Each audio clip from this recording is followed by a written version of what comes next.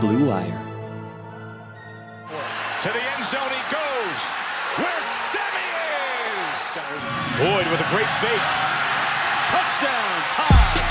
Hopkins throws to Boyd. Lean means touchdown throwing machine tonight, and he's got another one. Boyd to the end zone. Oh, what an effort! Well, welcome back to the Taj Boyd Podcast. I hope everybody's week's off to a fantastic start. If you're in the state of South Carolina and you're a Clemson fan, 9 times out of 10, you're still trying to recover from that loss against LSU in the national championship game. But I tell you what, Brad Brownell and the boys on the basketball team went out there and got that W against Duke, so that was pretty special. But nonetheless, I got a short podcast for you guys today. We're going to talk about Animal Instinct. A lot of it's going to tie back into this past national championship game that ended the season. And I'm going to talk about how these guys are going to have to rally and bounce back going forward. And some of these same lessons are going to apply to your life as well. But I had some people reach out to me. They had some questions that they wanted to ask specifically, and they didn't necessarily know how to get a hold of me. So if you don't have Instagram, if you don't got Twitter, if you don't got LinkedIn or Facebook, you could always shoot me an email at thetajboydpodcast@gmail.com. Again, that's going to be thetajboydpodcast@gmail.com. But I'm excited for you guys. This is short. It's like 4 or 5 minutes, but I think it gets straight to the point and at least gives you my thought on it. So enjoy the podcast. If you haven't already, make sure you subscribe, hit that rate button, and we're going to have some really good things shaping up for you in 2020. So here we go. All right, for as long as I remember, I've been taught to be humble in victory and gracious in defeat. To be humble in victory and gracious in defeat. And I've learned this lesson from the first time that I picked up a football until the last time that I put it down and into the business dealings that I'm into on a day-to-day right now. But knowing how to be gracious in defeat doesn't necessarily mean that you have to accept defeat. Look, in the game of football, much like the game of life, you're going to experience a little bit of everything. And I know this wholeheartedly, and I'm sure that you'll share the same sentiment with me. There's going to be 3 truths that are essentially inevitable. All right, and the first truth is this: you're going to win. I'm telling you, even if you don't think that luck's on your side and you're never going to find victory, you're going to get a W. It's like that old adage, even the blind squirrel finds a nut. All right, the second truth is this: you're going to take an L, okay? Just be straight up. You are going to lose.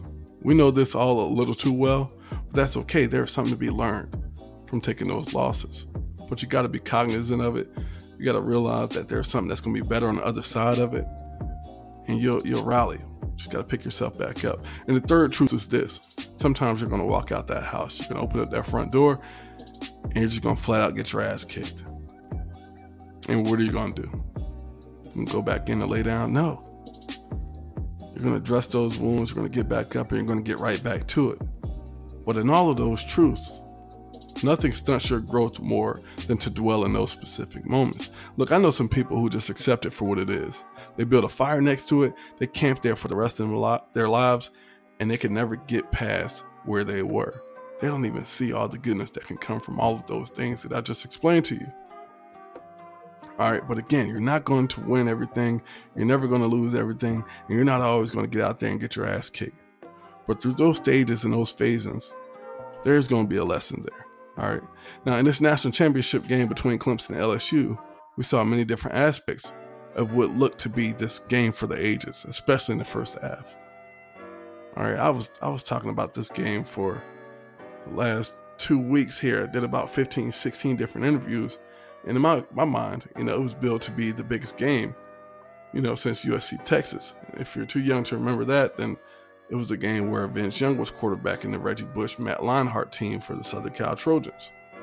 But nonetheless, this game had all the makings for it, right? It was blow for blow, touchdown for touchdown, big hit after big hit. It was very Savage-like, I just knew that it was something special in that room that was about to happen. But I got something for you here, and I really want you to envision this with me. Close your eyes if you got to. Suppose it's a game where you have the option to choose which beast you want to represent you. All right, you have 2 animals, 2 apex predators. All right, these 2 tigers. They meet in the wild, and only one is going to come out alive. You'll probably pick the beast that's hungriest, The beast that knows what's at stake, the most battle-tested beast that has nothing to lose, since most likely it's going to be his last fight anyways. I'm just going to be honest here. I think that the beast in this championship game was Travis Etienne.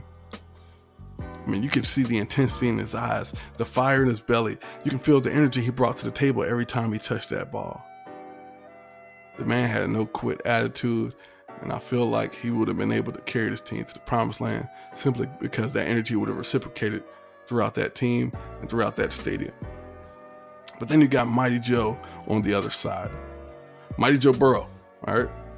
Early on, it looked like he tasted his own blood. It looked like he didn't know what hit him. And at one point, he really seemed to be dazed and confused out there. But nobody ever really knows how a beast is going to respond when faced with adversity and his back is against the wall. But we do know this. We know what happens if you have a beast pinned to the ground and you let it get up. That beast is going to realize that, you know what?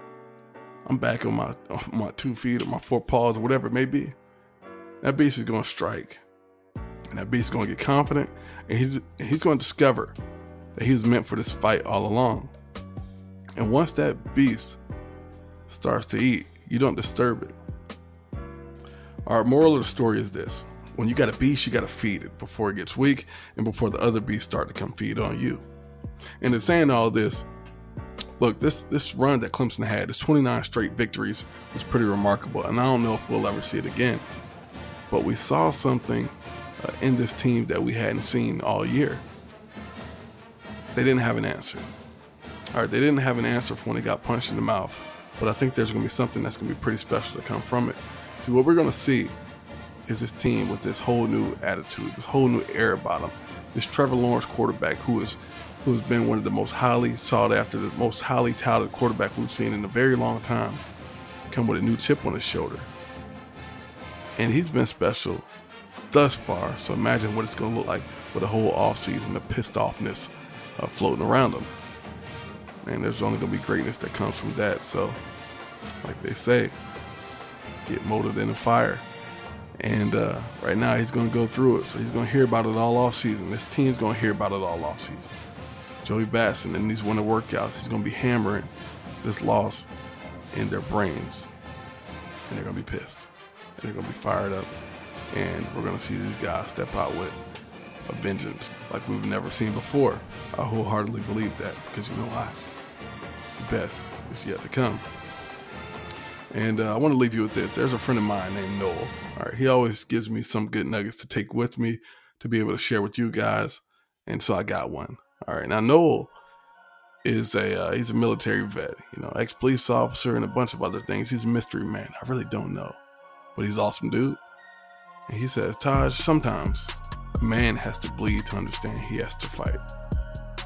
Sometimes a man has to bleed to understand he has to fight. I want you to let that sink in.